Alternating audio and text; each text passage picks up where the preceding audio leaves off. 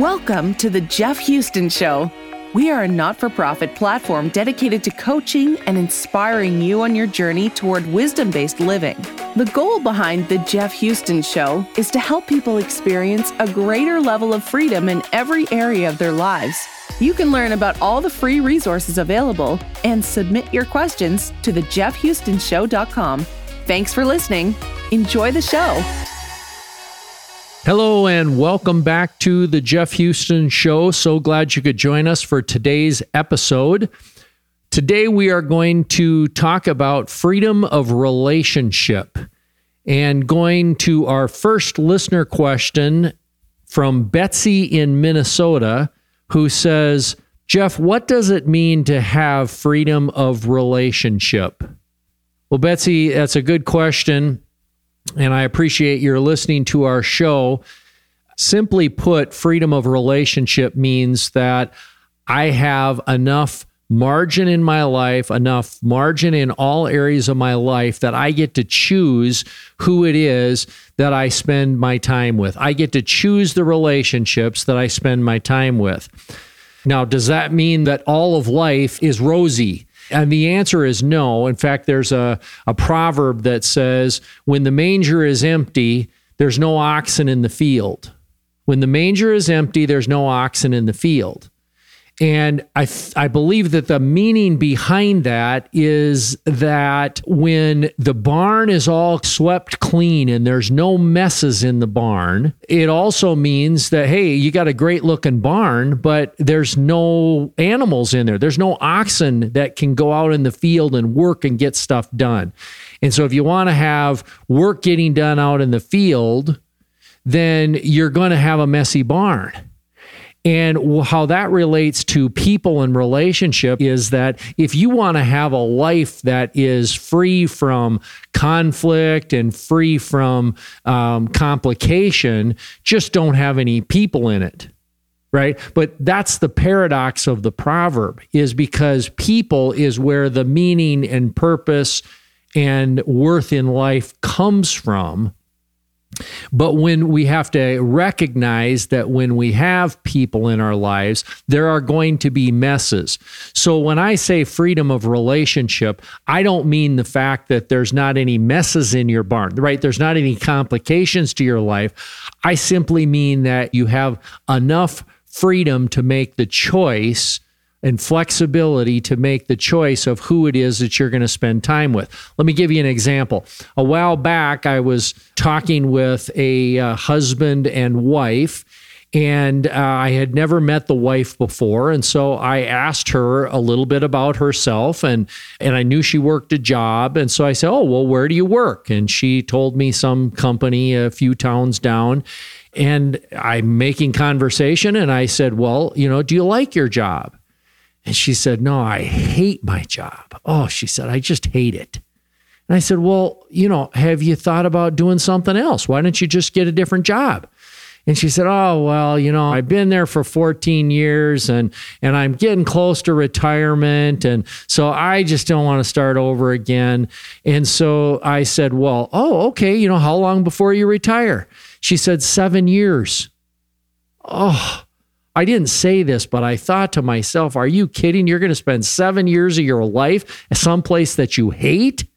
And how many years have you already been there that you hate it? And my thinking is, look, life is way too short, right? We only get one shake at this, and then it's on to eternity. And why not make the most of it? Why would anybody spend 7 years of their life in a job that they hate with people that they don't like? All right. That's an example of relationship freedom. In this situation, I believe that the lack of freedom was self-imposed, right? There was nothing that says that she couldn't get a job. She was very employable, but she just was mentally, she was stuck in bondage in her current role, and she wasn't willing to think outside of herself and look for something else. So sometimes freedom of relationship, there are boundaries that we create. They're self-imposed boundaries, and sometimes they are externally self-imposed boundaries. For instance, if somebody says the job market is tight, I can't leave my job. I don't think I could get another job that pays as much, so I really got to just stay here. Or I'm in a geographic area where there's a downturn. I'm just thankful to have a job. Okay, well, that would be an externally imposed boundary. And then I think those situations are probably fewer than the internal boundaries, but I acknowledge that there are external circumstances. Let's say I had enough money saved up, so I had 6 months of cushion. Well, that might give me a little bit of flexibility to be able to take a chance or to be able to begin looking for something else in the hopes of getting a better environment. But see, if you don't have any margin in your life financially, as an example, then you really don't have relationship freedom or nearly as much relationship freedom. So that's kind of my beginning thinking on the matter. And going further into it, what does a good relationship look like? And that might seem like an obvious question, but I just like to pick out one attribute of good relationship, whether it's a significant other spouse relationship, whether it's a coworker, friend relationship, boss relationship, any of the above. To me, one of the first and foremost things that you've got to have is you got to recognize the importance of communication.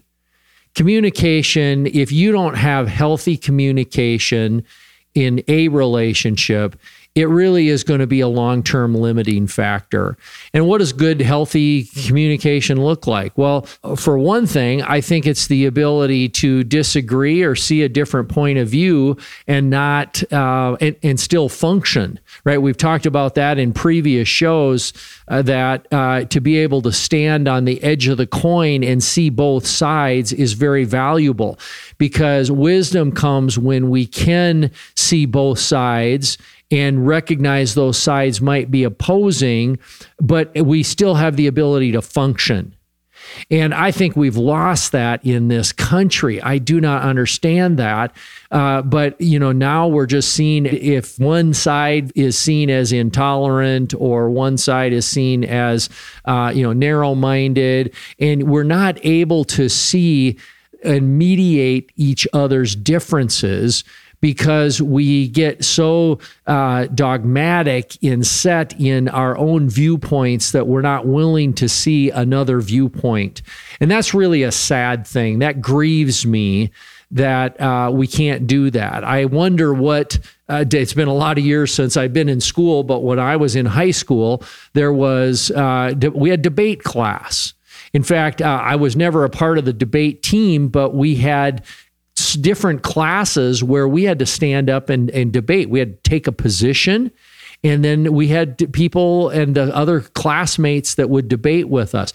I wonder, I'm just musing here, but I wonder if there is debate class anymore in education, because we sure don't seem to have the ability to hold different viewpoints out in the public, and that's really a sad thing. It's true in the political realm.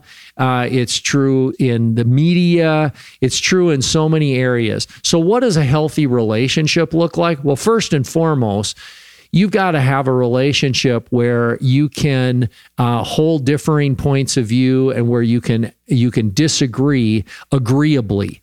A number of years ago, I had an employee of mine who held polar opposite political views than what I have.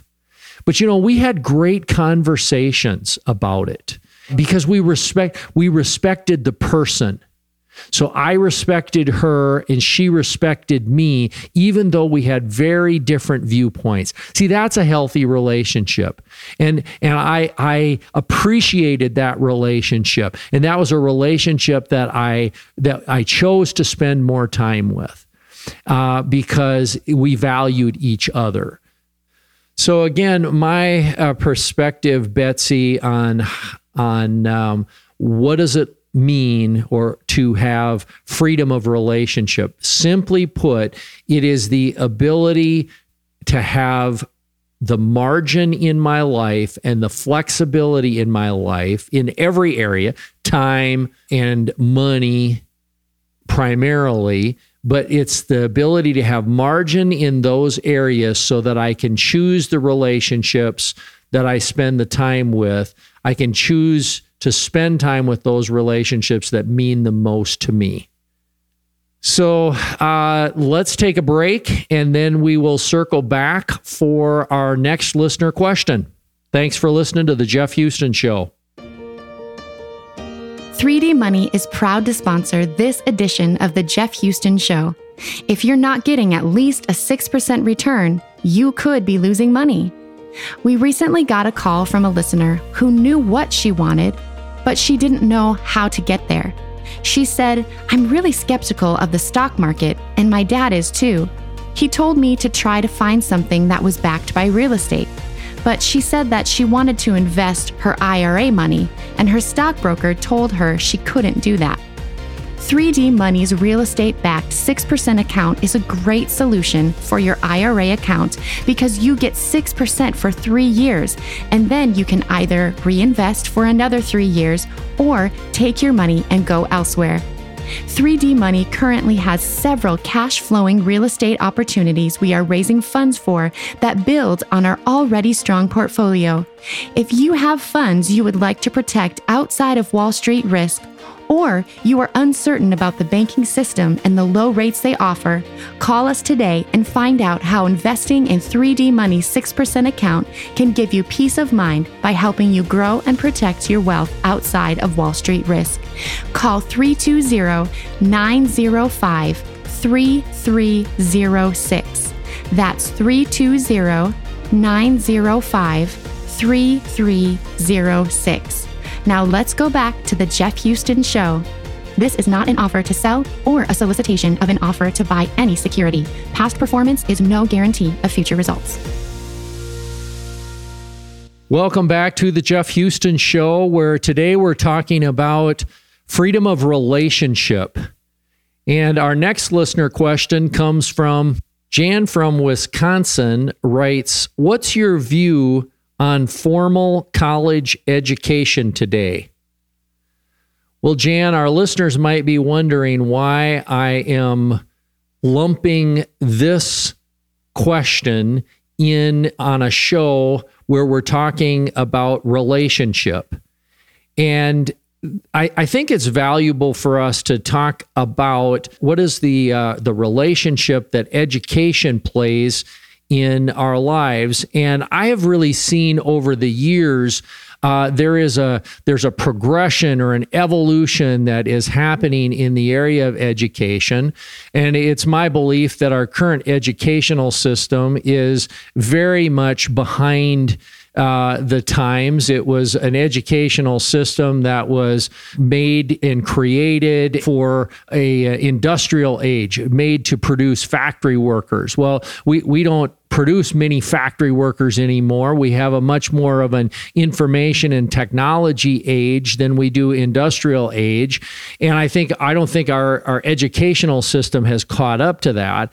An example of that would be the way business gets done today in the information age, and the way that smart business happens is through collaboration. I have so many business relationships that are valuable to me and I collaborate with. And what's crazy is if I collaborated when I was in school, they called it cheating. Right. And yet today it's how businesses get done. And I think now Robert Kiyosaki wrote a very interesting book a number of years ago. It was called Why A Students Work for C Students. And why B students work for the government. And it's an interesting read. If I would recommend the book, but the upshot is that if you're an A student and you're so set on how you pass the test, the academic part of it, because if you collaborated with somebody, shared your work with somebody, that would be cheating. You're also, A students don't make mistakes. Robert Kiyosaki says that's the problem with A students is they think making mistakes is a bad thing.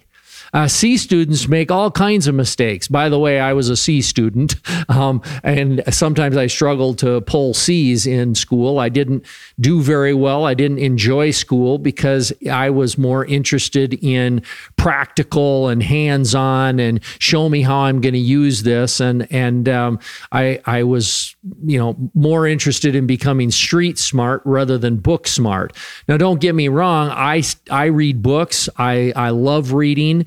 And I discipline myself to read because some of the smartest street smart people that I know are avid readers. And so I value books, but more than valuing books, I value the application that they can have in the relationships and the real life experience that's out in the marketplace and Main Street today.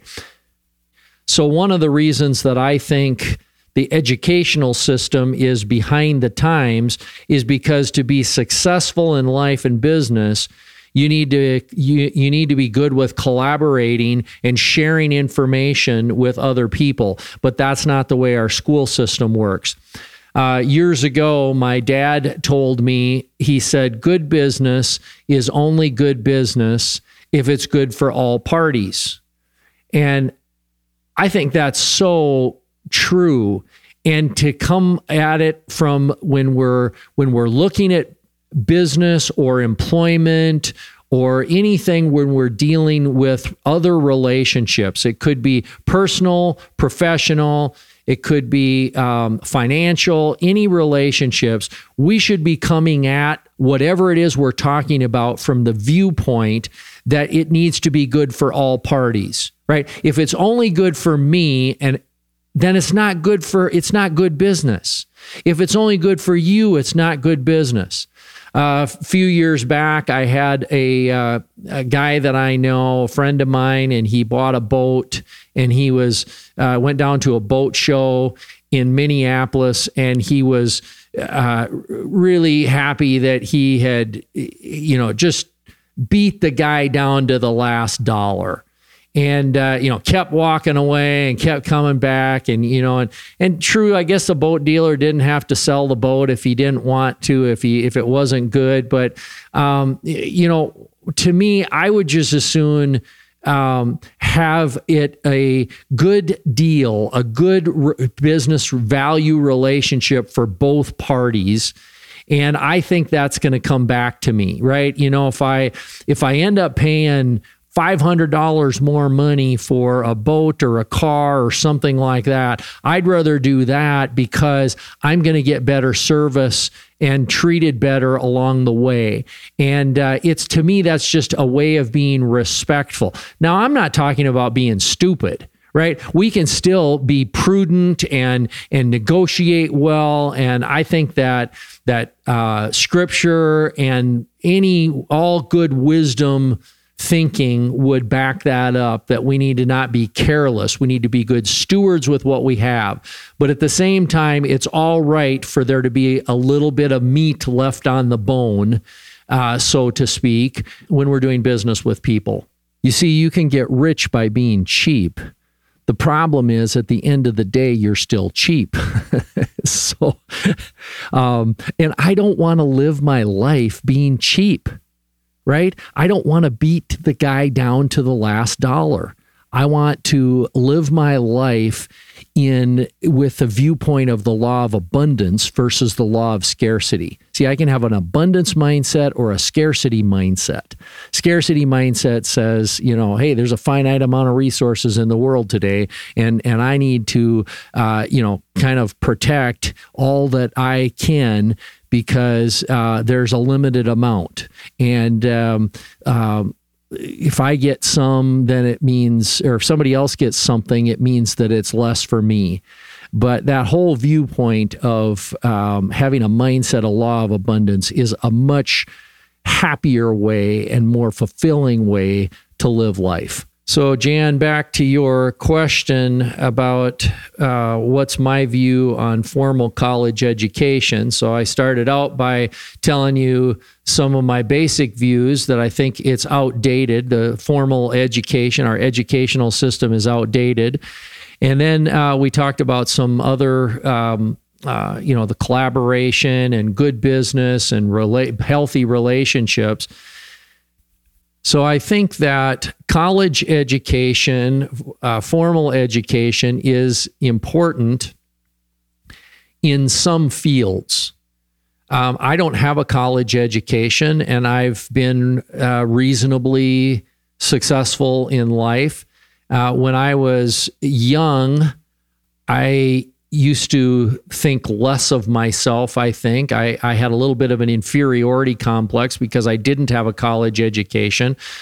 Today, I almost hold that as a merit badge because, I'm proof positive that you don't have to have a college education to be successful. But I think there are fields where it's an entry point. I mean, it is, you have to have it in order to get in the door. For instance, if I want to be a doctor, or I want to be a lawyer, or a school teacher, or an accountant, or I probably need to have a college education. I don't want to go to a self-taught brain surgeon. I want somebody who has had the educational process, has been through the educational process. So I think it's field specific, but what I am saddened or disgusted by is when somebody goes to school and they don't know what they're going to do. I'm big on intentionality. I think that being intentional is a key thing in life. And so what I'm saying at the end of the day is be intentional about what you do, whether it's in the area of your faith, your family, your fitness, your finance. It's in the area of any of the four freedoms: freedom of time, relationship, money, or purpose. All of those things come back to intentionality. And as it relates to college education, why spend tens of thousands, in some cases 100,000, six figures and more on an education that you're going to go and get a job that pays not much more than what you would have made had you not gone to college in the first place. So being intentional about this educational thing is really key because it plays such a key role in so many aspects of all our relationships going forward. Remember what Jim Rohn said: if you don't design your own life plan, chances are you will fall into someone else's plan. And guess what they have planned for you? Not much. So in the area of relationships, my message is have a plan, right? And then work your plan. That means having enough margin in your life so you can make choices. Going back to our my earlier example of the gal in the show where the gal, was stuck at a job or making a decision to be in a job. That's an example of not being intentional. And I don't want to live my life that way, and I hope you don't want to live your life that way either. Life is way too precious, and I hope you see it that way. So that's our show for today. Thanks for listening to The Jeff Houston Show, where we encourage you to love God, love people, and do cool stuff. I'm your host, Jeff Houston.